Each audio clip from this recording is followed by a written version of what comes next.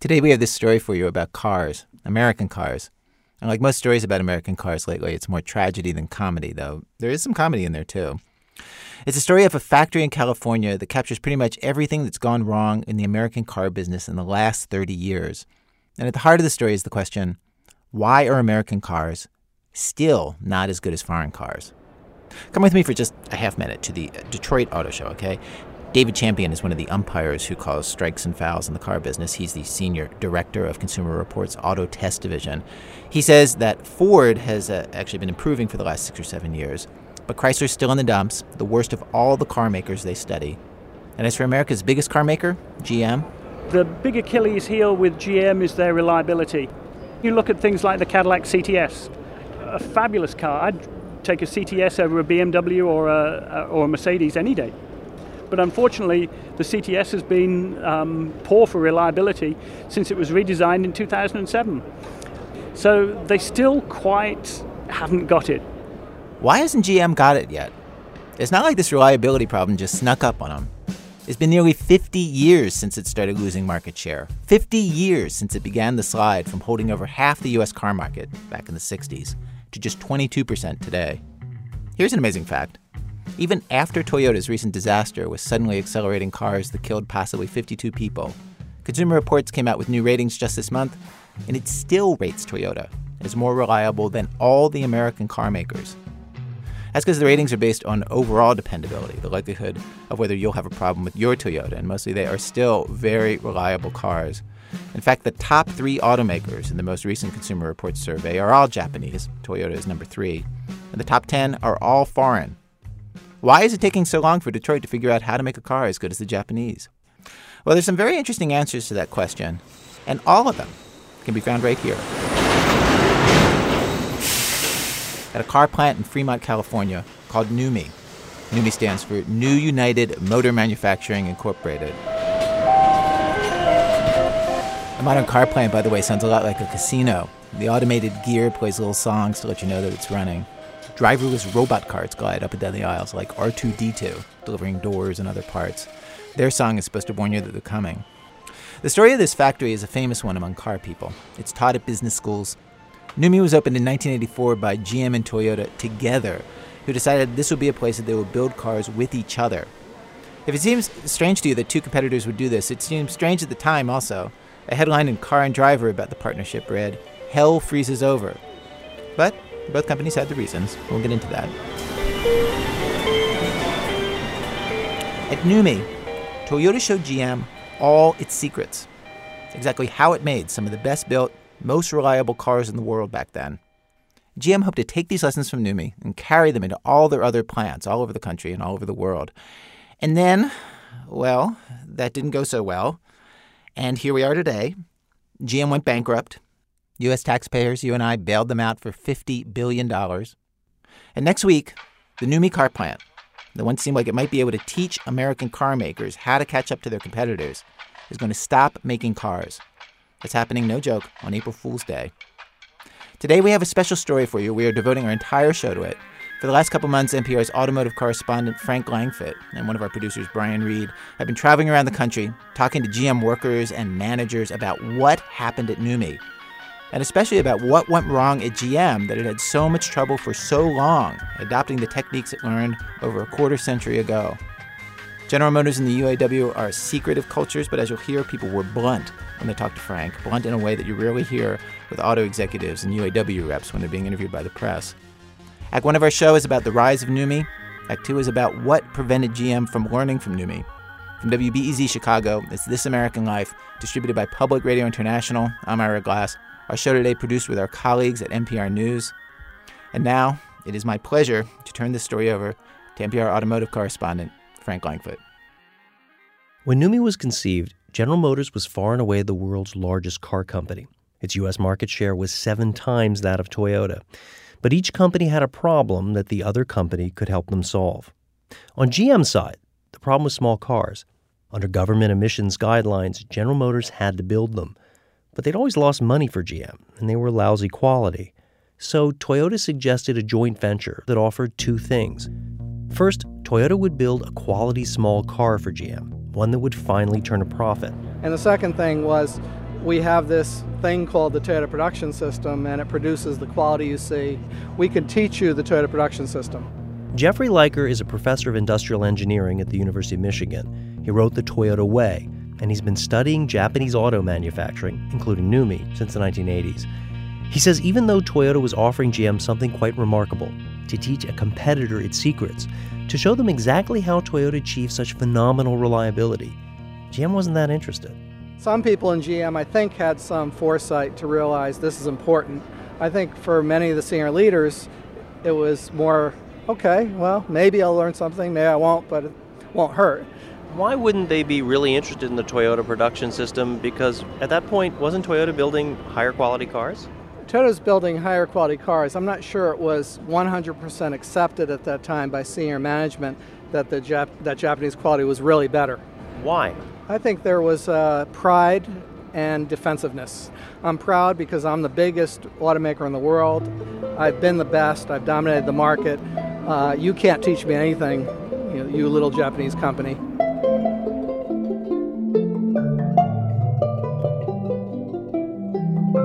I'm John Shook. Toyota in Toyota City was completely Japanese when I joined them. I was the first non-Japanese to join them as a regular employee in Toyota City. John Shook moved to Japan in the early 1980s because of his fascination with Japanese management techniques. He'd read books about them back home in East Tennessee. And he decided to fly halfway around the globe, learn to speak the language, and hunt for a job with the biggest Japanese company that would have him. Toyota hired him to train American workers in the joint venture. Now, here was the problem that pushed Toyota into the deal. They needed to learn how to build cars in America. For years, the Japanese had been winning away customers from Detroit, and the U.S. Congress was threatening to restrict car imports. Toyota could avoid that by making cars in the U.S. But they wanted a partner. Here's John Shook. Toyota was looking specifically for things they could learn. How can we work with American workers? How can we make sure that our management system can work in North America? And they'd been pretty happy just producing in Toyota City, doing a very good job. And the idea of actually taking their system and producing outside of Toyota City was scary to them. Toyota was right to be scared. Compared to Japan, where auto workers and management worked together, labor relations in America were more like war. And at the GM plant in Fremont, it felt at times like hand-to-hand combat. A former running back from the University of Arkansas named Bruce Lee ran the western region for the United Auto Workers and was in charge of the Fremont Union Local, 1364. Now, normally somebody like Bruce Lee is supposed to defend his union members no matter what, but even he says they were awful. It was considered the worst workforce in the automobile industry in the United States. And it was a reputation that it was well earned. Everything was a fight. They spent more time on grievances and on things like that than they did on producing cars. They had strikes all the time. It was just chaos constantly.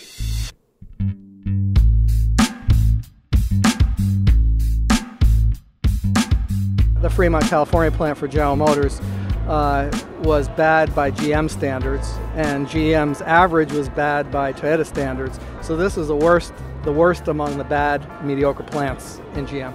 Again, that's Jeffrey Leiker, who's interviewed workers and management at Fremont for his research. One of the expressions was, you can buy anything you want in the GM plant in Fremont. If you want sex, if you want drugs, if you want alcohol, it's there. During breaks, during lunchtime, if you want to gamble illegally, any illegal activity was available for the asking within that plant. So sounds like prison. Actually, the analogy to prison is a good analogy because the workers were stuck there because they could not find anything close to that level of job and pay and benefits at their level of education and skills. So they're trapped there. And they also felt like we have a job for life and the union will always protect us. So we're stuck here and it's long term, and then all these illegal things crop up so we can entertain ourselves while we're stuck here. A lot of booze on the line. I mean, it was just amazing. And as long as you did your job, they really didn't care. What kind of booze? What were people drinking? Whiskey, gin. That's Rick Madrid. He began working at the plant in 1955. He mounted tires on Chevy trucks. When I was mounting tires, we'd drink. I'd bring a thermos of screwdrivers with me. But I never was into drugs. Sex? Love it. Did you ever have sex at the plant? Yeah. Frequently? I wasn't that fortunate. There was a guy in there, he would be selling pot. Peter Russ repaired machinery on the assembly line at GM. I'd be walking through the plant with my tools and my radio. You see a big cloud of smoke. You don't want to inhale it, you get a contact high.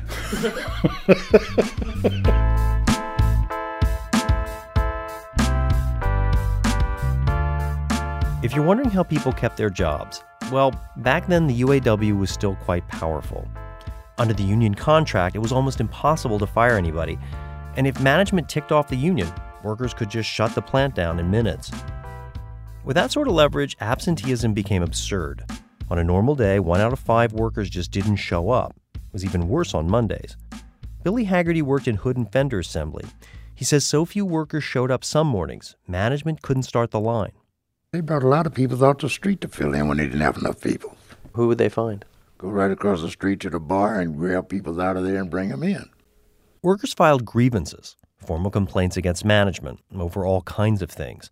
Someone who isn't your boss asks you to clean something up, hit him with a grievance. If a manager steps in to do a job that isn't his, grievance. The strategy was simple. Pile up grievances, real or imagined, by the thousands. Then use them to squeeze money or concessions out of management. And Fremont workers struck back at their bosses in other ways. They'd intentionally screw up the vehicles, put Coke bottles or loose bolts inside the door panels so they'd rattle and annoy the customer. They'd scratch cars. Richard Aguilar inspected vehicles at the plant. He saw one guy do something even worse. He left some loose bolts on the front suspension. That was dangerous. I went to assistant manager, and right away they went out there. And they checked it, and there was like 400 cars he had done that to. He was mad because they had suspended him for drinking. By 1982, GM had had enough and put the Fremont factory out of its misery. The company laid off thousands of workers and closed the plant. The next year, when GM and Toyota began planning to reopen the plant for the joint venture, there was one thing neither company wanted to do: hire the same union leaders who'd battled management and overseen GM's worst workforce. Then the UAW's Bruce Lee sat down with Chairman E.G. Toyota. And one of the first things I said is, I've got to hire the first 50 people. So who did you hire? The same leadership that was in the union before. Why? I thought you would try to get rid of them. No, because I believed that it was the system that made it bad, not the people. GM was against it, but incredibly, Toyota agreed. Toyota execs believed their system would turn bad workers into good ones. Then, Lee had to sell the plan to the rank and file. He held a meeting and told union members that Fremont would now be a Japanese-style plant. Old seniority rules wouldn't apply. Life at the plant would be totally different. The workers hated all this. They didn't want anything changed. They wanted the plant to open exactly how it was when General Motors had it. Bad cars and all. That's what they wanted. They even hung Lee in effigy. But Lee had something very powerful on his side. Most of the workers desperately needed jobs, and Lee had them. When Nummi opened, over 85% of the workforce were old hands from GM Fremont.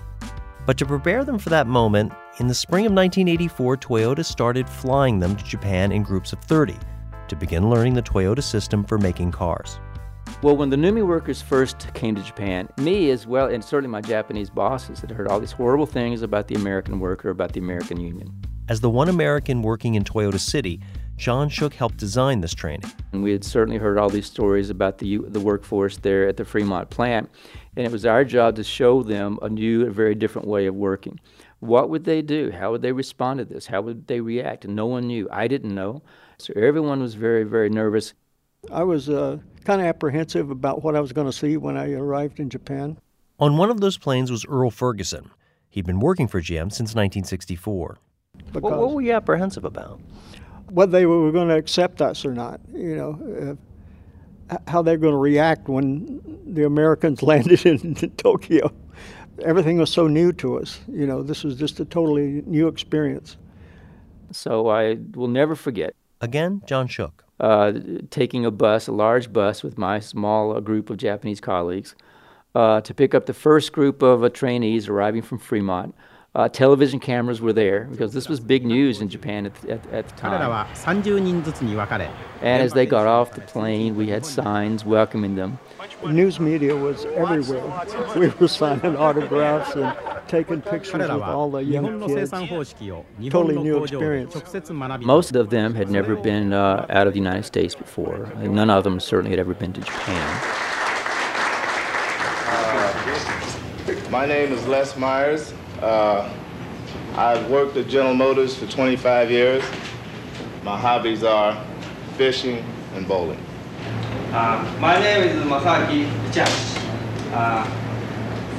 My hobby is softball. The narrator in this Japanese public television program points out that the American worker is 9 years older than his Toyota trainer. He also notes for his Japanese viewers that the Americans are so much larger than the Japanese, they waste a second or two more each time they get in and out of the vehicles they're building, which makes them 10 to 15% less productive than their Asian counterparts.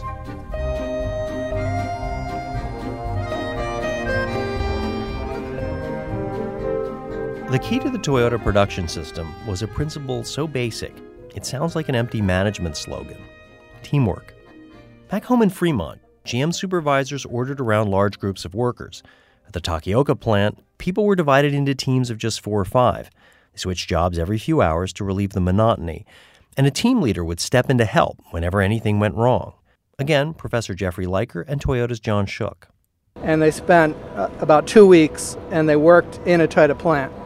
Hooked up, at the hip with a counterpart in the Corolla plant, someone who did the exact same job you would be doing back in Fremont. And they start to do the job, and they were pretty proud because they were building cars back in the United States, and they wanted to show they can do it within the time allotted, and they would usually get behind, and they would struggle, and they would try to catch up, and at some point somebody would come over and say, "Do you want me to help?" And that was a revelation, because nobody in the GM plant would ever ask to help. They would come and yell at you because you got behind. Really, we wanted to give them a chance to see and experience a different way of doing things. We wanted them to see the culture there, the way people work together to solve problems. Then the biggest surprise was when they had those problems, afterwards, somebody would come in up to them and say, "What are your ideas for improvement so we don't have that problem again?"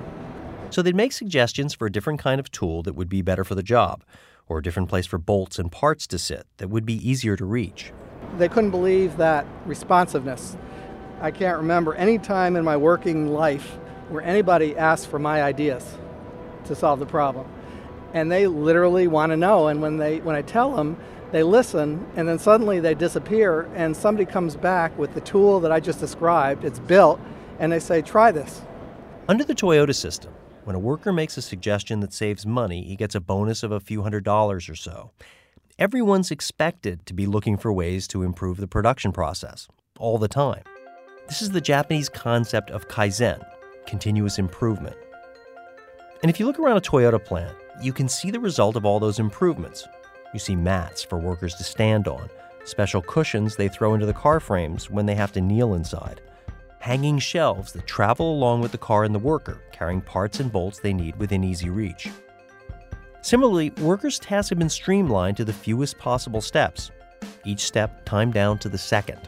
2 seconds to pick up a bolt and put it on, 2 seconds to take a gun and tighten it down. Billy Haggerty learned the Japanese system 2 decades into his tenure at GM Fremont. Everything was timed out. Such and such takes such and such long to do. That's the way you did it. At General Motors, you could be running in circles or whatever you were doing, and that's the way it is. You lose time. A car a minute don't seem like it's moving that fast, but when you don't get it, you're in a hole. There's nobody to pull you out at General Motors. So you're going to let something go. All those mistakes added up at a GM plant, and the results were littered around the lots outside. Hundreds of misassembled cars that came off the line missing parts, cars that needed to be fixed before they could be shipped out to the dealers. In a Toyota plant, there was nothing like this. Why did a GM plant produce so many screwed-up cars? One cardinal rule that everybody in the company knew. The line could never stop. Never stop the line. Again, Billy Haggerty, Jeffrey Leiker, Rick Madrid, and Bruce Lee. Someone have a heart attack, kick him out the way, keep that line running. It was a basic sin. You're violating the Ten Commandments. You just don't see the line stop. I saw a guy fall in the pit and they didn't stop the line. If you saw a problem, you stopped that line, you were fired. A longtime GM manager named Ernie Schaefer explained why. Because the theory was they'll stop it all the time. They don't want to work, they want to sit and play cards or whatever. That was a free break for them if the line stopped. So you wouldn't give them the ability to stop the line. John Shook, the American who helped Toyota design its training program, says this all goes back to the first assembly line created by Henry Ford. What Henry Ford had basically designed was a system that he wanted the people on the floor to simply get the volume out, get the product out the door. And someone later will worry about the quality. If we have to repair it, we'll repair it. So one of the most fundamental things that Toyota did was take that and turn it on its head. So that now we tell the plant floor, don't you worry about the production volume. You worry about quality. The last thing we want is to have a lot of defects flowing down the line that we have to repair later. Toyota's philosophy was quality, not quantity. In his old GM job, Billy Haggerty put on hoods and fenders and saw lots of mistakes go right down the line. So we had Monte Carlos with Regal front ends and vice versa, and they would just stick it on, run it out to the yard, and then change. And what did they look like, the cars? Half Regals and half... So those things would go out the door into the yard and be fixed out there. I did a lot of overtime in the yard changing things back. Workers told me they saw cars with engines put in backwards, cars without steering wheels or brakes. Some were so messed up they wouldn't start and had to be towed off the line. Fixing them piled on more costs. And sometimes, taking them apart and putting them back together, workers damaged them even more. On the floor of the Nummi plant in Fremont, Earl Ferguson showed me Toyota's solution to all this.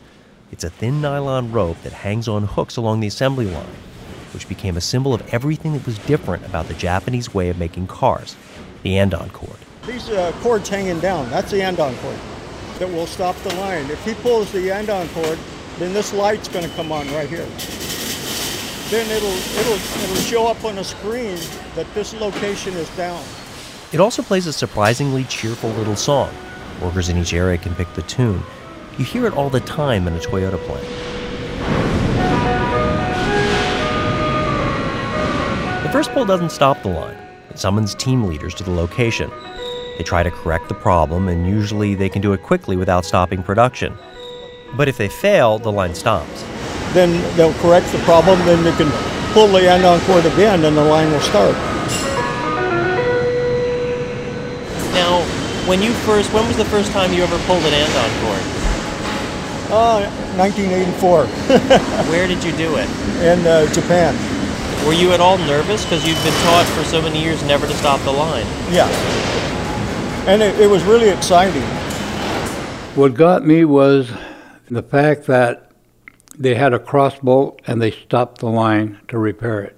That's Rick Madrid, the worker who brought a thermos full of vodka and OJ to work every day at GM. What he saw in Japan was a kind of a bolt, a cross bolt, that they'd put in wrong. And they stopped the line and repaired it, which is take the bolt out, ream the hole, put the bolt back in, instead of sending it on and putting all the other junk on top of it. So you have to take it off and repair it. And whoever puts it back isn't skilled in putting trim back, so they're going to mess up. That impressed me. I said, gee, that makes sense. Fix it now so you don't have to go through all this stuff. That's when it dawned on me that we can do it. One bolt. One bolt changed my attitude.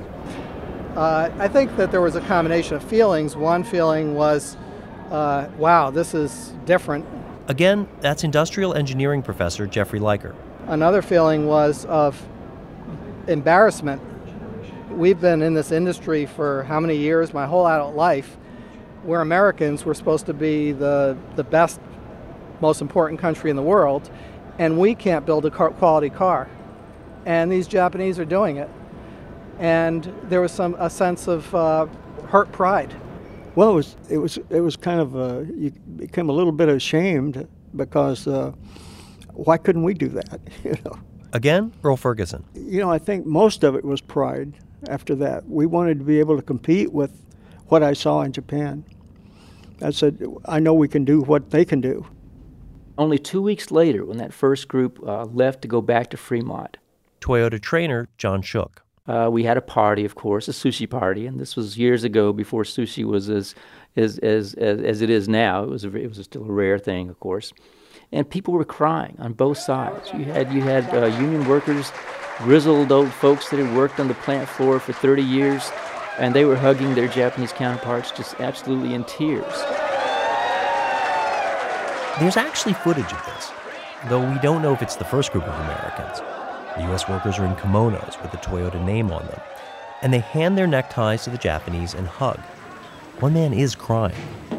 Minasan no okage de Nummi o sekko sasaru.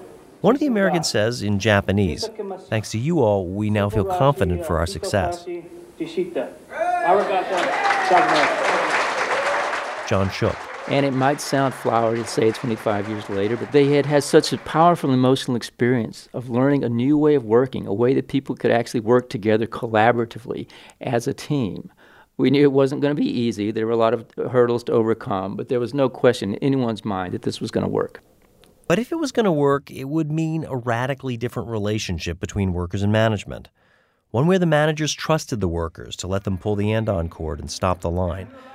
One where the workers trusted their bosses enough to ask for help when there were problems. With teamwork, we can do it all. Now let's hold up your hands, and together, with teamwork, we can do it all! December 1984, the first car rolled off the assembly line in Fremont, a yellow Chevy Nova. UAW Rep Joel Smith was one of the speakers. Mr. Toyota, staff, and fellow UAW members, today is a historic one, the first car. But we're also on the threshold of a new adventure and relationship between labor and management. For too long, the American worker has been maligned, criticized, called bad names for building lousy products, poor quality American worker. At New United Motor, we will build a quality car, and we will only build a quality car. And Mr. Toyota, if you would please deliver this challenge to our friends in Japan, we intend to build the best quality car in the world. Thank you. And they hit the ground running. It didn't take, a year or 2 years to get quality in that product. Again, the UAW's Bruce Lee. Oh, I was so proud of them, you can't believe it. The fact that they did it didn't surprise me that much, but how quickly they did it did. It was amazing. Here was these same people who before, they'd go out of their way to make, to make life miserable for General Motors particularly. And, they were old, they were fat, because that was not a young workforce that we brought in there. The numbers coming out of the Nummi plant were astonishing. Again, here's Jeffrey Leiker. The best measure they use is how many defects are there per 100 vehicles. And it was one of the best in America. And it was the same for the Toyota cars that were made in California as the Corollas that were coming from Japan, right from the beginning. Marianne Keller, a longtime car analyst, devotes a chapter to Nummi in her book about the rise and fall of GM, Rude Awakening. After just 3 months, she says, the cars coming off the line were getting near perfect quality ratings. And just as important for GM were the cost savings. One study suggested, remarkably, it would probably take 50% more workers under the old system to build the same car. Grievances and absenteeism plummeted, and lots of workers preferred the Nummi teamwork system to the old combative one at GM. Several told us they enjoyed coming to work for the first time. I didn't want to tell people I worked at the Chevy truck plant because a lot of people had a lot of problems with them. That's Rick Madrid, who spent 17 years at the old Fremont plant building Chevy trucks. He was ashamed of that vehicle. At Nummi, making the Nova, he felt differently. Oh, I had a stack of these postcards, and I would just drive around. If I'd see a Nova parked, I would put one of these under the windshield wiper. Of course, it had my name, my address on it, and your opinion of the Nova. And just basically, they dropped me a line, and a lot of people did this. So what did they say? Some said they really liked it, a quality car, a good car. Another worker told me he'd go to the Chevy dealership to stare at the Novas. He didn't tell anyone he built them or that he worked at Nummi. He just liked seeing what the cars looked like, sitting there on the lot.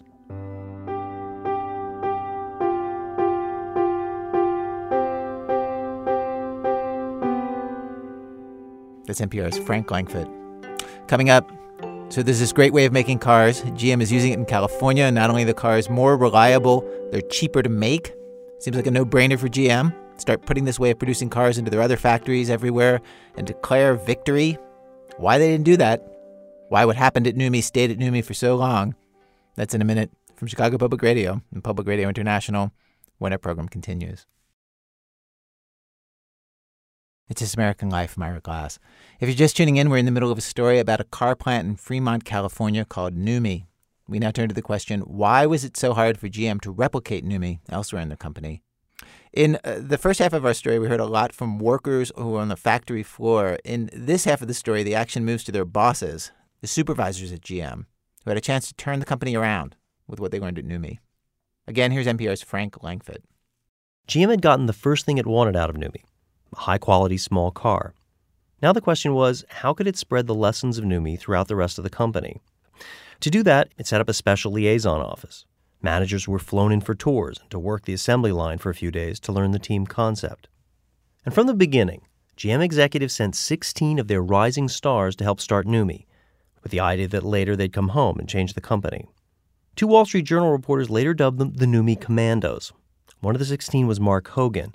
He says the top brass understood Nummi's game-changing potential, that a Toyota-style plant squeezed many more cars out of far fewer workers. If General Motors was able to take its many manufacturing facilities and implement that production system, each of those little changes adds up to billions to General Motors in the bottom line.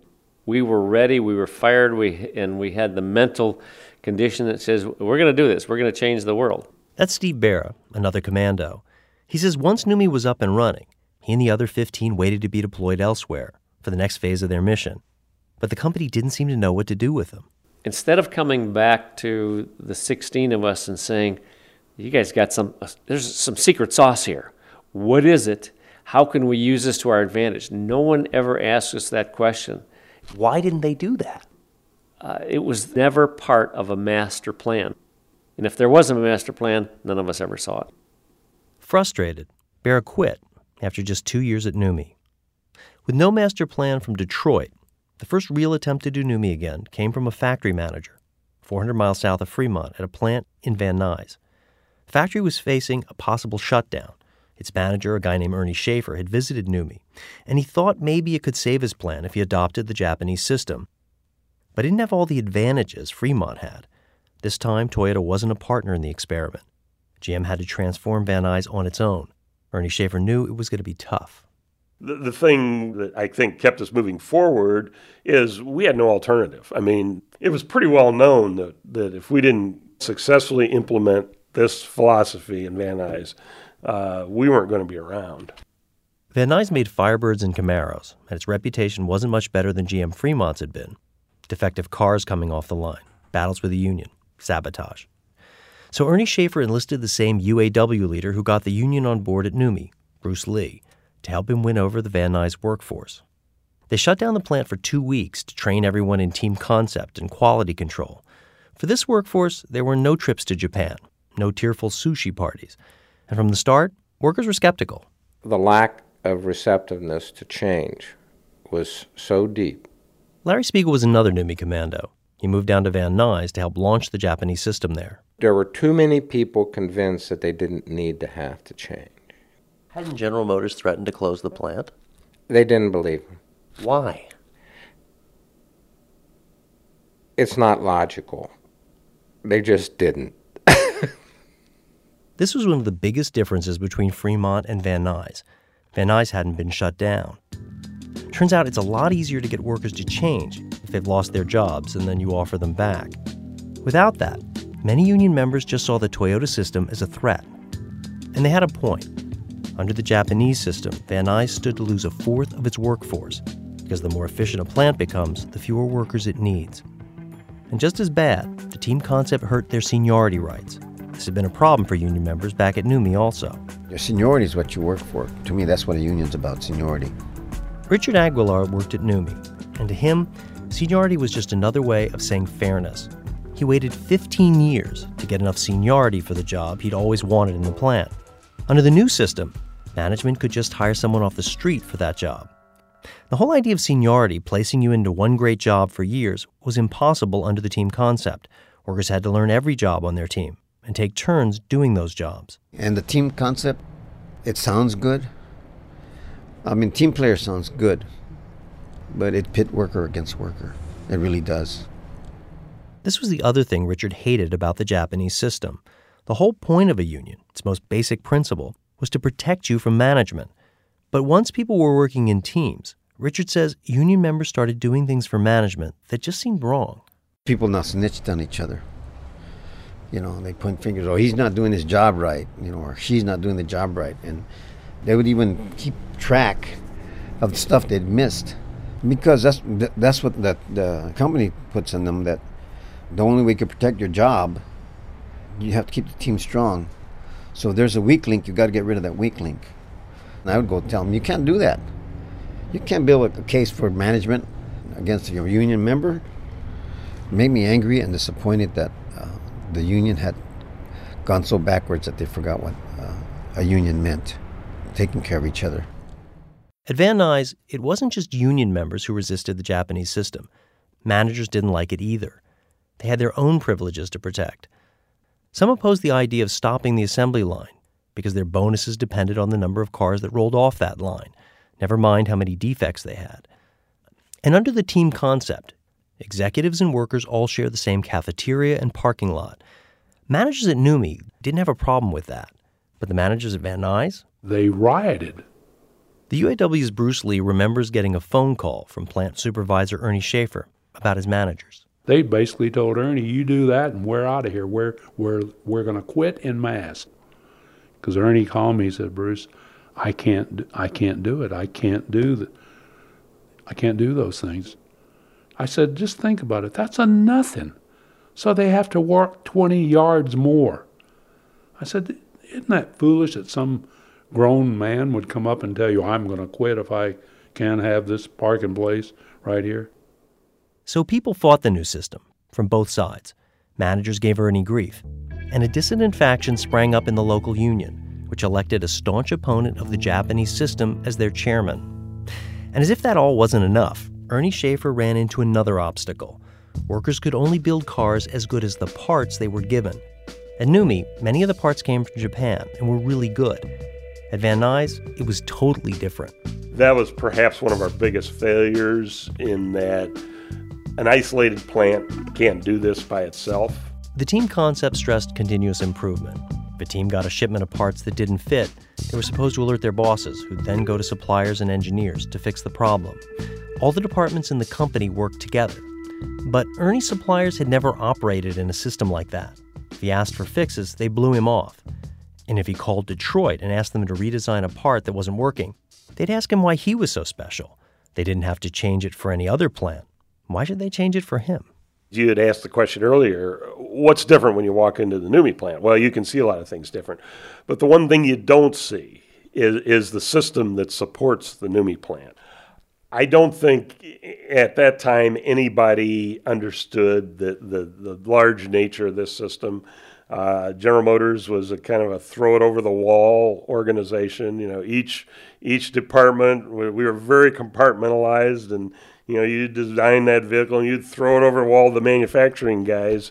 And if something didn't work or was impossible to assemble, that was their problem. And they had to deal with it. And I mean, you're in there, you've kind of put your heart and soul into making this whole team concept work. And now you're the messenger that has to go out and say, look, guys, even though this is the way this system's supposed to work and these are my issues, I'm not going to be able to solve them. And you're going to have to deal with it. And it was destructive. It was detrimental. I mean, no question about it.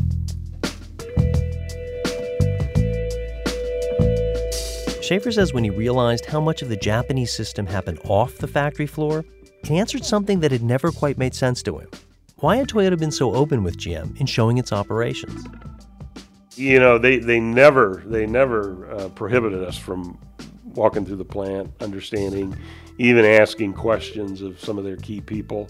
I've often puzzled over that, why they did that, and I think they recognized we were asking all the wrong questions. We didn't understand this bigger picture thing. All of our questions were focused on the floor, the assembly plant, what's happening on the line. That's not the real issue. The issue is, how do you support that system with all the other functions that have to take place in the organization? Quality at Van Nuys didn't improve, and in 1992, GM shut the plant down for good, leaving 2,600 people without jobs.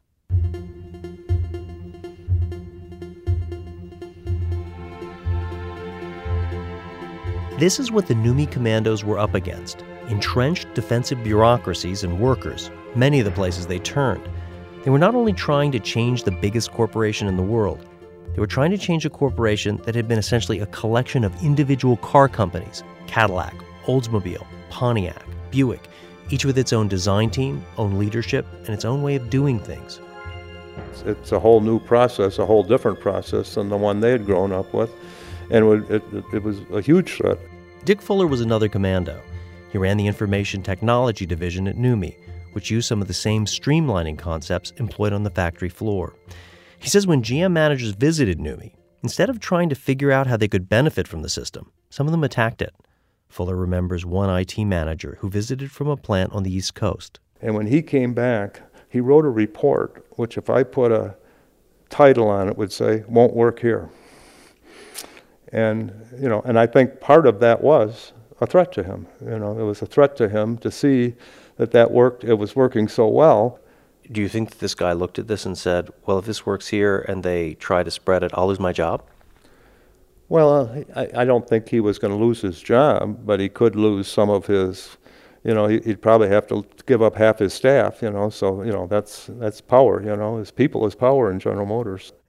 Getting all these mini empires to embrace the kinds of radical changes that happened at Nummi would have taken an almost Stalin-esque leadership from above, a combination of charisma and fury in the corner office. And Nummi Commando Mark Hogan says no one at GM fit that bill. I was very convinced that we had to change, and we had to change rapidly. And I think all of us that were Nummi alums, so to speak, were frustrated at the lack of urgency. Did you have those kinds of conversations with people in the 80s back in Detroit? I did. What would people say to you? Yeah, I think there still wasn't a recognition that the formidability of the competition, particularly from Toyota, I think a lot of people were in denial or just not willing to recognize it. And even though GM had gone from 50% market share in the early 70s to mid-30s, it was gradual over time, and there wasn't the sense of reaction or urgency that other companies that lost that much market share might have felt. Those exact numbers, GM went from 47% of the U.S. market in the mid-1970s to 35% a decade later. One reason car execs were in denial was Detroit's insular culture. Yes, unions and management were always at each other's throats. And yes, GM and its suppliers had a destructive relationship that seemed to almost discourage quality. But everyone had settled into comfortable roles in this dysfunctional system and learned to live with it. And in the late 1980s, with their market share in free fall, Jeffrey Liker says they were more apt to blame others than themselves. I worked with all the big three at the time automakers, and it was common in all three automakers. They all believed that if the consumers think we have quality problems, it's because Consumer Reports is misleading them, and they're biased toward Toyota. They all believed that Consumer Reports was against them, that there was somewhat of a myth of Japanese quality. If all of that wasn't enough to stymie attempts to learn from Nummi, GM was distracted by other projects, massive projects. It bought Ross Perot's company, Electronic Data Systems. It bought Hughes Aircraft for $5 billion. It decided the future was robotics. It decided the future was a massive, costly reorganization. It started Saturn, which produced cars that were better marketed than they were built. Then came the 1991 recession. Car sales slumped. Again, Mark Hogan. It was really its first significant wake-up call. GM unfortunately had a massive loss. In 1992, General Motors lost more than $20 billion. So I think at that point in time, there was a complete rethinking of the way we ran the company, that things had to change, and they had to change fast. It was the largest loss in American corporate history to that time, $23.5 billion. GM's board of directors responded with what the press called a boardroom bloodbath, purging a long list of managers. Jack Smith took over as CEO. He was the executive who led the negotiations with Toyota to create Nummi. He saw Nummi as a way forward for GM. Mark Hogan and some of the other commandos felt they finally had a champion. Jack Smith was installed and started to rapidly implement the Toyota production system into General Motors. Rapidly by GM standards, which wasn't nearly rapidly enough. Jack Smith declined to talk to me for this story, but he told a reporter a few years ago, "I just wish it had happened a lot faster than it did." Pick your nautical cliche. Reforming General Motors was like turning around a battleship, one manager said. Another compared it to steering the Titanic with a canoe paddle. Jeffrey Liger says the cultural gap between Nummi and the rest of GM was so vast that even with clear marching orders to change, some of the people running the company didn't know where to begin. There was no vocabulary even to explain it. So I remember one of the GM managers was ordered from a very senior level, came from a vice president, to make a GM plant look like Nummi. And he said, "I want you to go there with cameras and take a picture of every square inch. And whatever you take a picture of, I want it to look like that in our plant. There should be no excuse for why we're different than Nummi, why our quality is lower, why our productivity isn't as high, because you're going to copy everything you see." Immediately, this guy knew that was crazy. We can't copy employee motivation. We can't copy good relationships between the union and management. That's not something you can copy, and you can't even take a photograph of it. The first round of changes put andon cords and Japanese-style inventory control into the GM plants. But there was no change in the culture. Workers and managers continued their old antagonistic ways. In some of the factories where they installed the andon cord, workers got yelled at when they pulled it. A few plants even cut the cords down. So the second round of changes included some team concepts. They put together a book explaining how each plant should run and the reasoning behind it. Jeff Weller was one of the people dispatched in the 1990s to convert the company plant by plant. Weller says some factory managers were receptive, but in this sprawling, decentralized system, the plant manager was still king and ran the factory the way he wanted. We had some tough goes in some of our facilities where, we spent more time trying to convince the plant leadership versus actually going on and doing the implementation. I would say I was asked in one plant to leave, and because they were not interested in what I had to sell. How did he actually ask you to leave? What did he say? We're finished, and you can leave. And what did you do? I left because, I was in his home, so to speak, his territory, his plant. Now, whatever happened to that plant manager who asked you to leave? That plant manager eventually retired. This may sound like a naive question, but why didn't the CEO pick up the phone and said, "You're fired"? Well, it's a big company, and I'm not sure that, it doesn't work that way. Lots of people in GM still didn't see the need to change. By the late 1990s, the company was posting huge profits selling trucks and SUVs, which made the loss in market share seem less urgent. To make real progress, managers had to leave the United States. One overhauled GM Germany. Mark Hogan took over GM Brazil in 1994 to enact Nummi principles there. In Brazil, he had a big unionized workforce, but he could avoid GM's bureaucracy, its supplier network, and the United Auto Workers. How long did it take you to implement the lessons of Nummi in Brazil? It took us about 18 to 24 months, which at the time I was quite impatient about. I mean, I wanted it faster. And what did that mean for the bottom line for GM? Well, in that time frame, particularly 94 through 97, GM do Brasil was one of the most profitable entities within GM. But in America, everyone I talked to said it took about a decade and a half after Nummi for change to even begin to take hold at GM. By the year 2000, GM finally started to see a generational transformation. Jeffrey Liker says so many managers had come through Nummi for training for a day or a week or a year. Over time, you start to get 10 people, 20 people, 100 people, 300 people, and you now have a critical mass of people in GM who've all been in Nummi, they've lived it. Now they're managing people and teaching them what they learned. And it snowballs, and suddenly the world is different at GM, and nobody can even tell you exactly why. By the early 2000s, GM had developed a production model with the UAW based on Japanese principles that would go into all of its plants. It was called the Global Manufacturing System. And although GM quality still lags behind the imports, it's improved a lot. Again, Jeffrey Liker. If you look carefully at the quality of a GM product and you look with a fine-tooth comb with a magnifying glass, you're going to see a level of quality that you didn't see 15 years ago. You want to show me for a sec? Do you mind? It's one right here. Okay. I did my interview with Jeffrey Liker at this year's Detroit Auto Show, and we walked over to the GM exhibit, to the Cadillac SRX, which is a small SUV. Jeffrey pointed to the gap between the door and the car frame, which is supposed to be uniform. And if we look down here, it looks really good, right? The gap is about the same between the front and the back door. The surface is very smooth and very uniform. And 15 years ago, what would that look like? You would see maybe at the top it would be more narrow than at the bottom.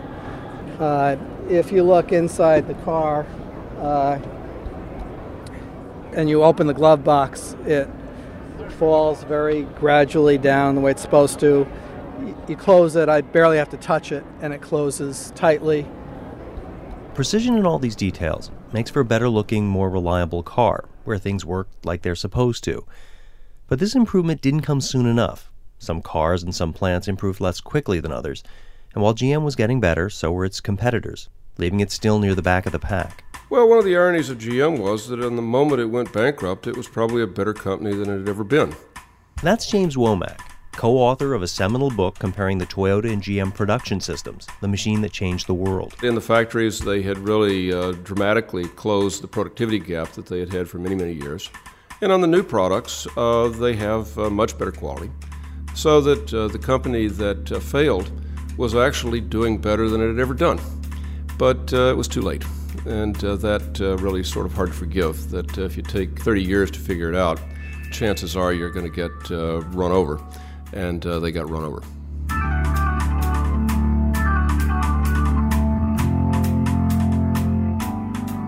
In the end, what did them in was the 2008 recession. It destroyed the car market. The next year, General Motors became the largest industrial bankruptcy in U.S. history. Its bailout cost taxpayers more than $50 billion. I asked Mark Hogan, the Nummi commando, who went on to run GM's small car division in North America, if GM had adopted Nummi earlier, could it have really changed all that? Definitely.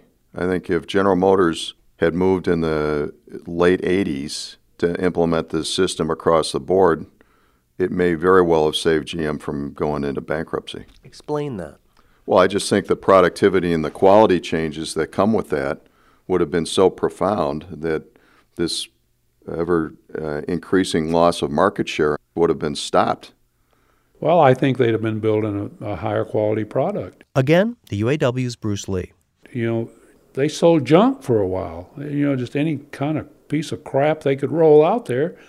They did, and they paid a tremendous price for it. And even when they turned the corner on quality, people didn't trust them. You know, they say, well, gee, they're building a good car now. Why aren't they buying them? Because they don't trust them.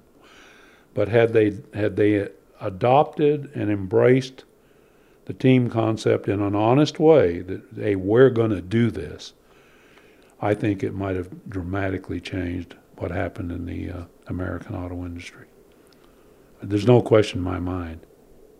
Of course, quality and reliability weren't the only problems that brought GM down. Executives made other big mistakes. Over the years, General Motors negotiated contracts with the UAW with such generous health care coverage that by 2007, it amounted to more than $1,600 for each vehicle GM produced in North America.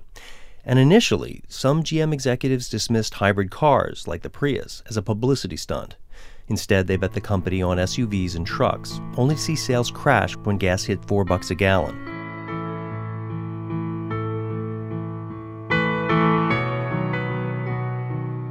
One odd twist to this story. Over the last decade, as GM became more like Toyota, Toyota became a little bit like GM. In 2008, it took over the title from GM of the world's largest car maker. But Toyota executives now say the company did this by making one of GM's old mistakes, stressing quantity over quality. Akio Toyoda is the company's CEO. He's the grandson of the founder, and he cut his teeth at Nummi.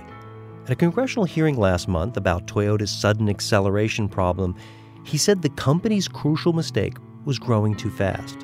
We pursued growth over the speed at which we are able to develop our people and our organization, and I am deeply sorry for any accident that Toyota drivers have experienced.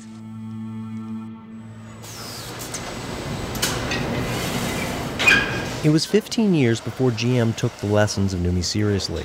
Then it spent the next 10 years slowly implementing what it learned.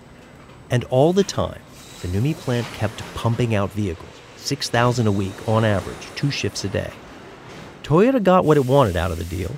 A year after starting Nummi, it began opening other factories around the U.S. using what it had learned in Fremont. GM and Toyota continued to run Nummi together until 2009, when GM went bankrupt and pulled out, leaving Toyota to run the plant alone. Now, Toyota's decided to pull out of the plant. It's their only unionized plant in the United States. Next Thursday, Nummi will produce its very last car, a Corolla. 4,500 people will lose their jobs. This is the first factory Toyota has shut down since it was founded 73 years ago. Toyota's not perfect. GM is not perfect. But I think anyone who touched Nummi will never forget it. One last time, that's John Shook, the first American Toyota hired for Nummi. It does represent something that was special at a point in time. It was a laboratory. My learning curve, it wasn't just a curve, it was a 90-degree right angle. I loved every minute of it. And almost everyone I think you'll talk to who worked on Nummi will say the same thing. I'm so fortunate that I ended my career in the auto industry at Nummi. Rick Madrid retired from the assembly line in 1992. I just hate to see the plant close. Oh, that just hurts me. End of an era. It changed my life from being depressed, bored, and like my son said, it changed my attitude. It changed me, all for the better. I really hate to see it go. I look at cars, and I see a lot of the cars that we built. That's Billy Haggerty, who ended up putting in 18 years at Nummi without a vacation day. He says just the other day he saw one. But I just seen 86, 87 Corolla pulled in right around the corner here. I was heading for the bank, and I just looked at it. I said, boy, that one's old. And I looked down, it was a Corolla. I know we built it right there. So it's still running. It's still kicking. So it feels good. This is also Nummi's legacy. In the end, it's not just a symbol for so many things that went wrong with GM. It's also a really good car plant, one that turned out nearly 8 million high-quality cars and trucks.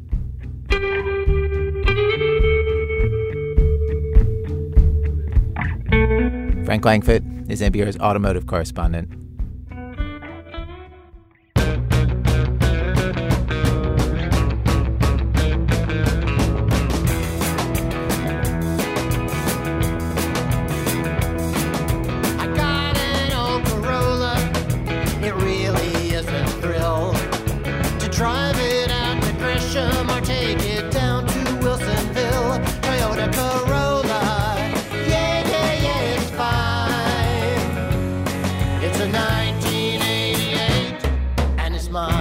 Frank Langfitt's story about Nummi was produced by me and Brian Reed. NPR's Uri Berliner helped us edit it.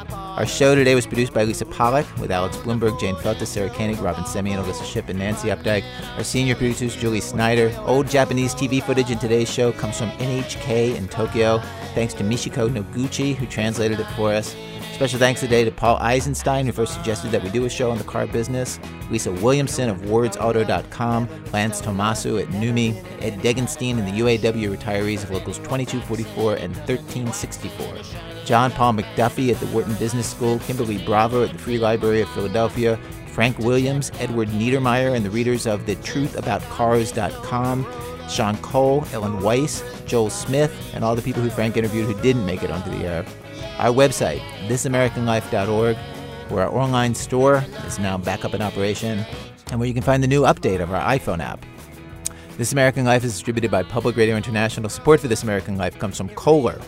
WBEZ management oversight for our program by our boss, Mr. Tori Malatia. I overheard him in the hallway telling someone how surprised he was at the quality of our shows this last year. Because that was not a young workforce. And, you know, they were old, they were fat. I'm Eric Glass, back next week with more stories of This American Life. I used to have a Mazda, then I bought a Subaru, owned a Ford and drove a Volvo, but man, I'm telling you, Toyota Corolla, yeah, it's fine. It's a 1988, and it's mine. Toyota Corolla, Toyota Corolla.